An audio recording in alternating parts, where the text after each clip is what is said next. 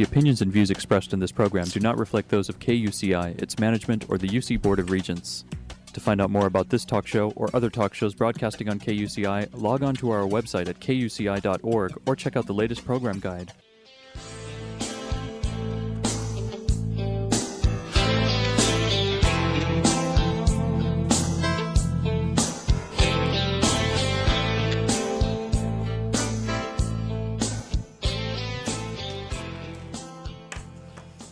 Good morning. You're listening to KUCI 88.9 FM in Irvine, California, streaming online at kuci.org and podcasting on iTunes. Welcome to Fighting for Love. This show will help you turn conflict into collaboration in all your relationships. I'm Lloyd, the show's engineer, and your host is Mari Frank, an attorney mediator since 1985. She's a mediator for the Orange County Superior Court Civil Mediation Panel. Mari's a professor of negotiations and conflict management and has been a certified state bar trainer for over 25 years. To learn more about the show and our great guests, please visit conflicthealing.com. Mari, what's your show about this morning? Well, Lloyd, today our show is about dating. It's about relationships. It's about ending of relationships and new relationships.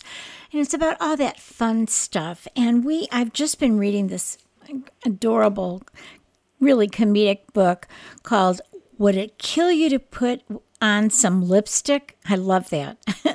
1 Year and 100 Dates by Holly Martin. It's a memoir and a manual.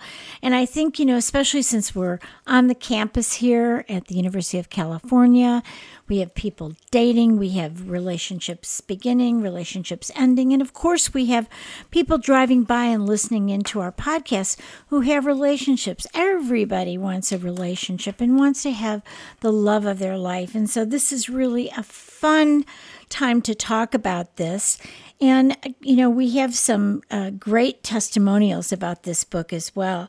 One of them is from Chris Offset, author of My Father, the Pornographer. Oh my goodness. It says, with honest and humor, Holly Martin investigates the complexity of dating, all its joys and pitfalls, the tedium, boredom, and hope.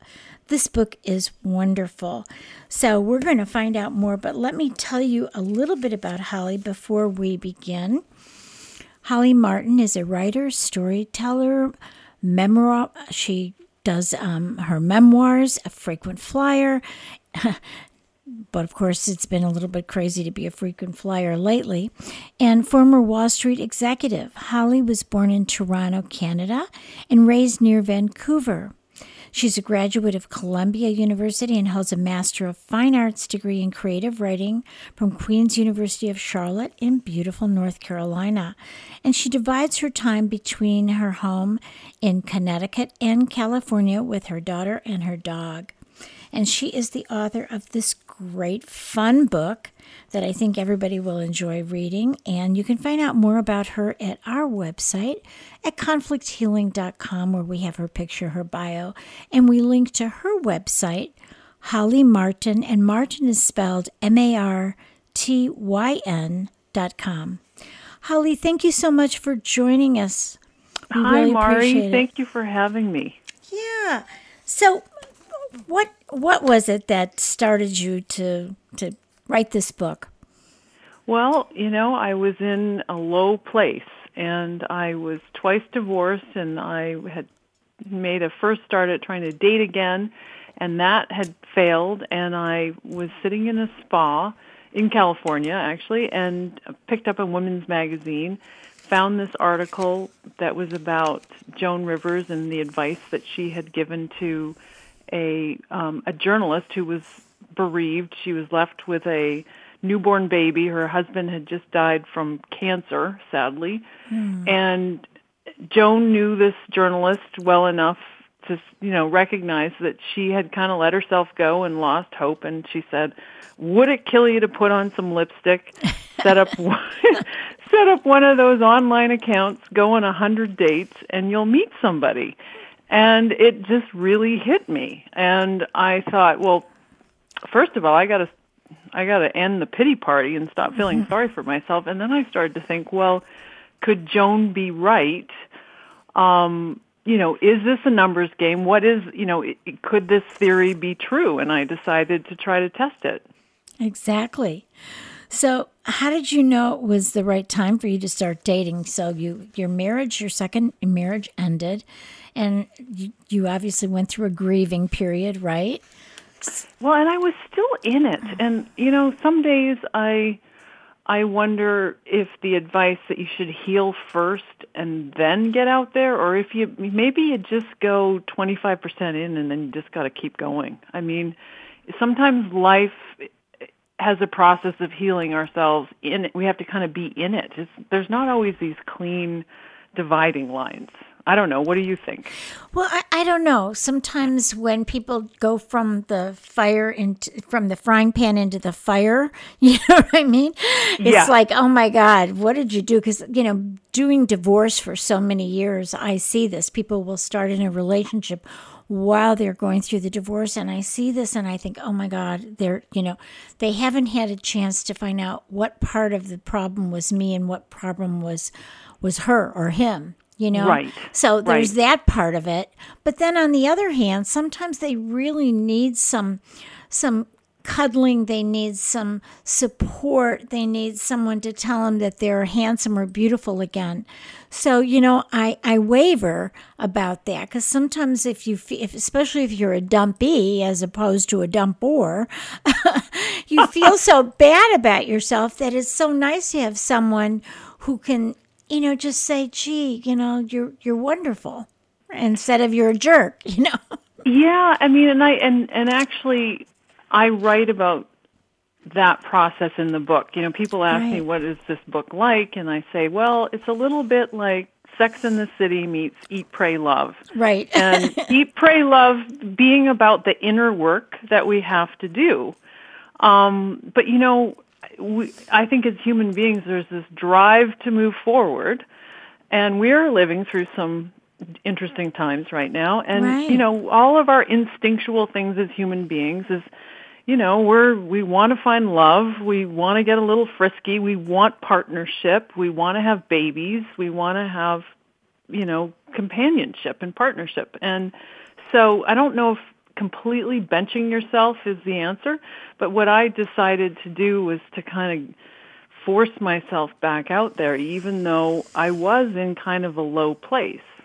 Yeah. And it was that sort of, deciding to live out over my skis that helped me rebuild my new life post-divorce.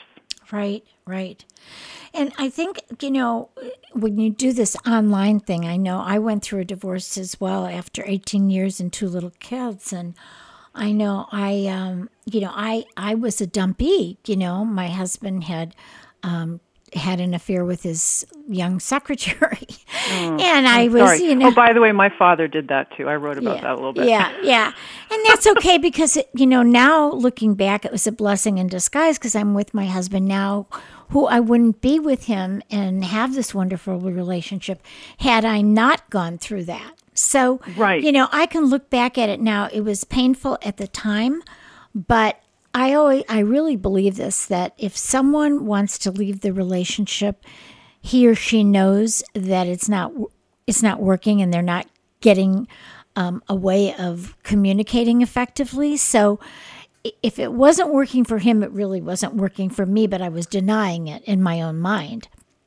So, yes. You know what I mean? So I get to the point where I don't think it's about blame. I think it's about understanding and taking responsibility for your part of it. So I think it was probably the greatest thing that happened to me because I really had to go deep and figure out who I was, just like you had to, Yeah, and I think too, when you look at relationships that split up, and I write about this, I do think that the person that we might choose to be with in our 20s and 30s, at the time when we're trying to choose a partner to have a family with, right, might be very different than the person that we choose to live the second half of our lives with. I mean, I think biology really sets us up. I believe a lot of us, most of us, don't even really kind of figure out our own identity until probably our late 30s and maybe early 40s.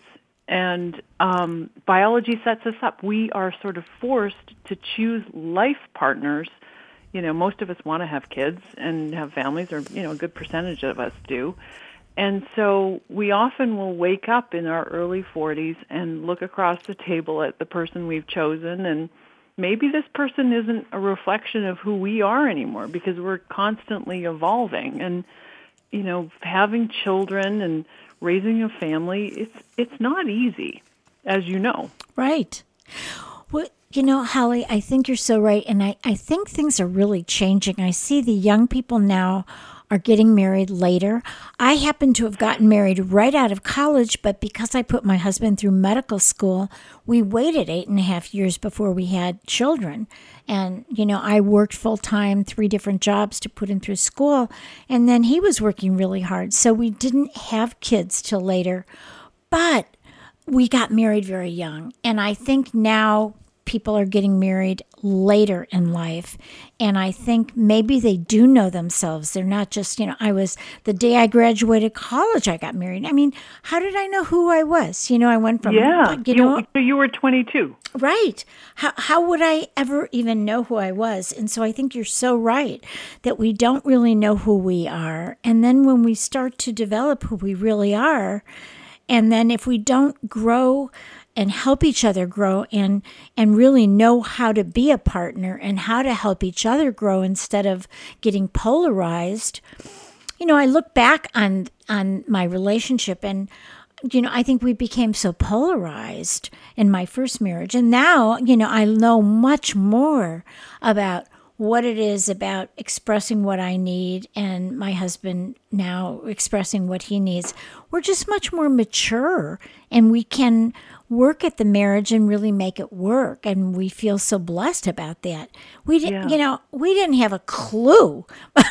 My ex and I didn't have a clue about what the heck we were doing. And especially when you come from a family that maybe, my parents had a very good marriage, and I thought they did, and his parents did, but they really weren't, they just stuck together. You know what I mean?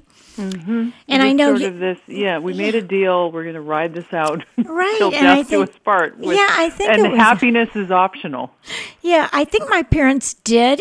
By the end, they were, I remember them just like holding hands all the time. I remember them fighting when I was a kid, but they mellowed when they got older. But I know you had a tough childhood. You want to share a little bit about that? Because that really impacts us for the rest of our lives until we kind of get beyond that, right? I mean, I really did, and I did not have the easiest start in this life. I was child of divorce, and there was a lot of mental illness in my family, and as a result, my sister and I were put into foster care, and it was, for me, it just sort of steeled my resolve to overcome. Yeah. And I think for my sister, it really wounded her. I mean, it wounded me too, but I think, we are where we are, and that was something that really came out as I was writing this book, was that, it kind of started as, can I meet a nice guy on 100 dates or less? But I started to really reflect, is it men or is it me? And what brought me to this moment in my life? And right. I had to work through some serious stuff. And I also had to face my past. I had to face my childhood. And I started to realize that in many ways I had so much shame attached to where I had come from and what my family situation was. And I'd now found myself in a position where, I could walk into any cocktail party and anywhere in the world and sort of hold my head high and appear to look like someone who'd never been through anything. And I started to realize that that's not the goal in life. I mean, and maybe right. the path that I traveled is actually something to be proud of. Yes. And like they say, the greater the pain, the greater the growth. And so look how much you've grown. There are some people that, born with the silver spoon in their mouth, had everything given to them, and they just don't know how to handle things because they haven't had to. But you had to handle things from just very young, and what you had to go through to help, with your siblings and everything else. I mean, it was rough. It was rough, but it built character, and you are able to help other people know it. And so I think that, when people recognize that they didn't have it so perfect, because I don't think anyone really does have it perfect. I agree. I completely agree. But there is no perfect. There is no perfect. But if you take what you can learn from that and grow from that, then that's what you're doing. You're helping other people by writing this book. You're helping other people to grow and understand it's okay that you are not your parents. You are not the shame, quote, shame of the past. You were just doing the best you could as a child. So I think when you can really let go, shed all that negativity and say, hey, look at how I have overcome all this. This is amazing, right?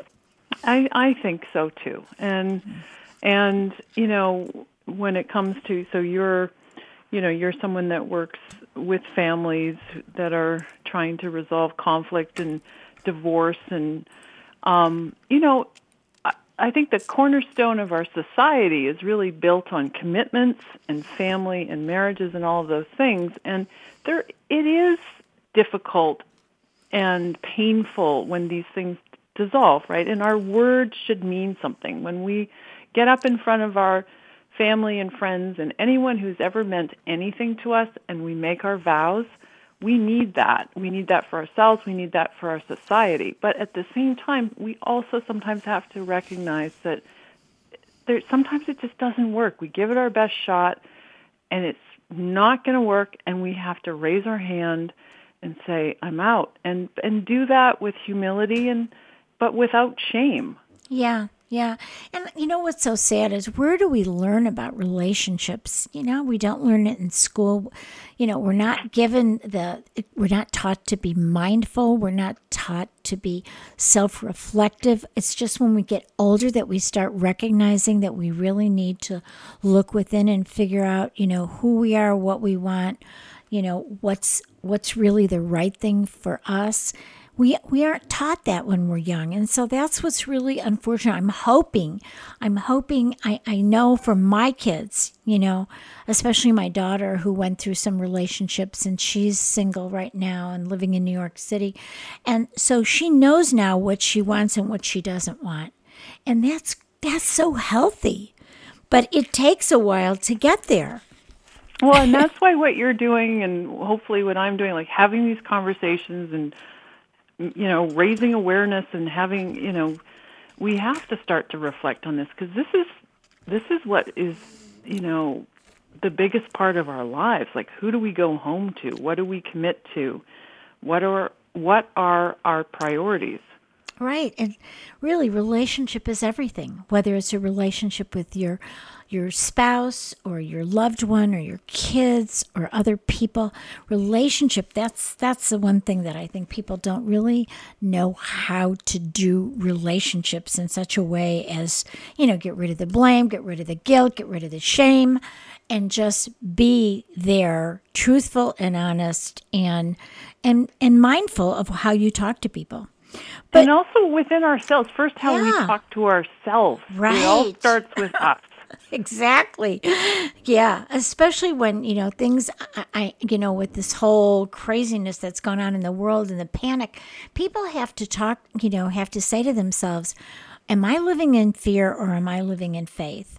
And that's the thing, is be mindful of what we're telling ourselves. You're so right, Holly.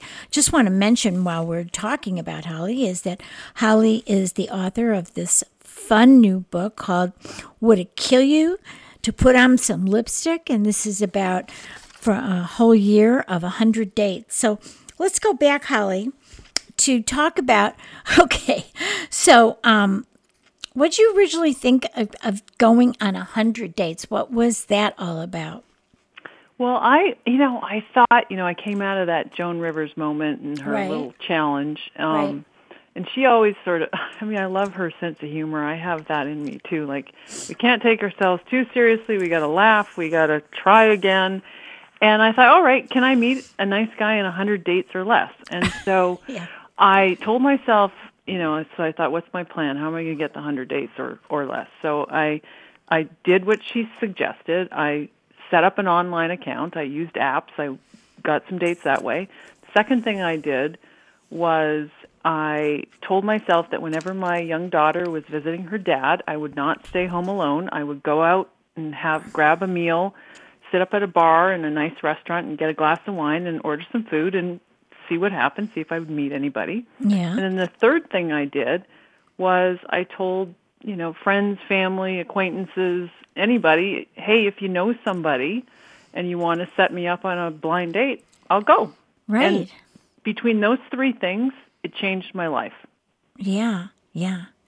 And were you fearful of doing this online dating?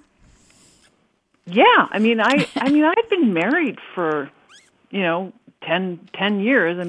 I thought I was never going to have to date again. I'm getting up the curve now, but I wasn't a big technology person. I wasn't even on Facebook, so I was terrified of, the dating apps and all that stuff. But I figured it out, and I learned. And the thing about technology is, as long as you make sure that it works for you, it can be a wonderful plus in your life. And some people say, getting on a dating app or technology, it's dangerous or whatever. It's no more dangerous than going to a bar, and Right. in many ways it's more convenient, and for sure. Right? There's wonderful apps out there. There's apps for people who are looking for a short-term thing. There's apps for people who are looking for a relationship. Right. And it allows you to, select on height and, religion and, interests and all these things. It's actually a wonderful tool. So it's something that our grandparents didn't have, and it's something we should really take advantage of. Yeah, instead of the matchmaker, huh? Well, but but I would say just try everything. Like it's not like one or the other. Like throw it all up in the air and see what happens. I know a lot of people that lately that wanted to meet people online have started to go to these meetups. I have several friends who have been single, and they've gone to meetups. Like if you like to play golf, you go to a golf meetup. If you if you like to do art, you go to an art meet. If you like to hike, you go to a hike meetup. And that seems to be really helpful too. So I am a real strong believer in, in technology and using it in the best way possible. And so, I agree. Well, what was the most bizarre date that you ever had? Oh, that list. It's a growing list. It's a running list. I don't know if I can answer that, but I've even had some bizarre dates this week. But I would say, I think, and actually I wrote about this date at the beginning of my book. It was a man, and I was completely clueless. I had been married for so long and didn't think I was going to have to date again, and I ended up on this date with this patent lawyer who ultimately spent the first part of the date talking about his ex-girlfriend's gastric bypass surgery. Oh, dear. And then revealed that he believed he had ESP. Oh, did he think that he could tell what you were thinking or what? Apparently he wasn't that good at the ESP. Because and then it just kept going because then, I was not very good at knowing, I should have just cut it off and nicely said, don't ever contact me again, but I was too polite, and so he would just keep texting me, and then he revealed that he had a special relationship with a wolf at a wolf sanctuary. Interesting. Yeah. Yeah. So, there's all kinds of characters out there, and, again, with technology. Well, at least he wasn't scary. He was just. No, he was, he was a partner at a law firm. I don't know how he stayed employed, especially since he said that he had made a presentation about the female wolf to the partners of his law firm. Well, maybe he was looking for some kind of patent on that, that he was going to do with the wolf. I don't know. I don't know. I mean, you just can't make this stuff up. Like it's a crazy world out there.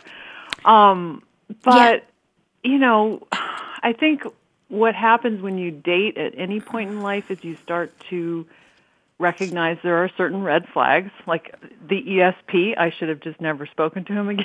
Yeah. But it gets easier over time, and if you go into dating, knowing what you're looking for, what your priorities are, and just vowing to treat yourself and the other person with kindness and respect and honesty, it'll go fine. Well, can you give some dating tips to these people who are listening today? Sure. One of the sort of the most oddball tips, or maybe it's not that oddball, but I've sort of discovered it recently for women, is when I stopped wearing rings, I got asked out more. It's like men, I'm going to say men look at women's hands and they, sometimes people have a hard time telling which is right or left. If you wear no rings, you will get asked out more. No, and then people wear rings. Women, I mean, I have gorgeous rings, but it screws. If you wear no rings, it's like a free-for-all. You get asked out all the time. I swear to God. That's interesting. I haven't heard that one. Yeah. No, I'm not kidding. Yeah. So I just put all the diamonds and crap in the safety deposit box, and I get asked out. But anything else? Well, I mean, I think try the online, and I think you really need to be honest. And I think the other piece of it is you have to recognize that with online dating, with the apps, the photographs are the most important. That's really what sort of starts off this whole attraction business. Yeah. I'm a feminist, and I would like to say, hey, the picture of me in the sweatpants should be better, but that's just not the way the world works. Well, how about a telephone call after you've, kind of created a match, so to speak? What about the telephone call? Do you have a telephone call before you meet so that you kind of get that feeling whether this is going to be a click or not? Well, that can happen. Although, it's funny. I'm single again, and in the time of coronavirus, I had an hour and 40-minute phone call with somebody that gave me high hope. But it was only until we met face to face from a safe distance that we both realized, like, oh well, we like each other, but it's not going to work because the chemistry isn't there. So right. I think you can. I don't know. I think you can overthink the pre-screen. I think if you like each other's pictures or, just show up, you're going to know a lot in 20 minutes. You might even know a lot in 4 minutes. It's kind of immediate. So meeting for a cup of coffee rather than meeting for dinner is probably a good idea. Yeah, coffee or a drink. And when we return to normal times of people in crowded places, it's going to get easier. Yeah. But in the meantime, of course, you can FaceTime, you can Zoom, have conversations. Right. Well, would you believe we are out of time? So I just want to make sure that I mention your book. Would it kill you to put on some lipstick? 1 year and 100 wonderful dates. I don't know if they're wonderful, 100 dates. And this is a memoir and a manual by Holly Martin. And Holly, just give your website and it's time to go. Sure. It's hollymartin.com, and it's Martyn. And my social media is on Instagram. It's Holly L. Martin, Martyn. And same for Twitter and same for Facebook. Great. And thank you so much for having me on. Okay. You keep up the great work. Thank you so much, Holly. Bye-bye. All right. Take care. You've been listening to KUCI 88.9 FM in Irvine and KUCI.org on the web. I'm Mari Frank. Join us every Monday morning at 8:30 a.m. and visit our website at conflicthealing.com. Thanks. The opinions and views expressed in this program do not reflect those of KUCI, its management, or the UC Board of Regents.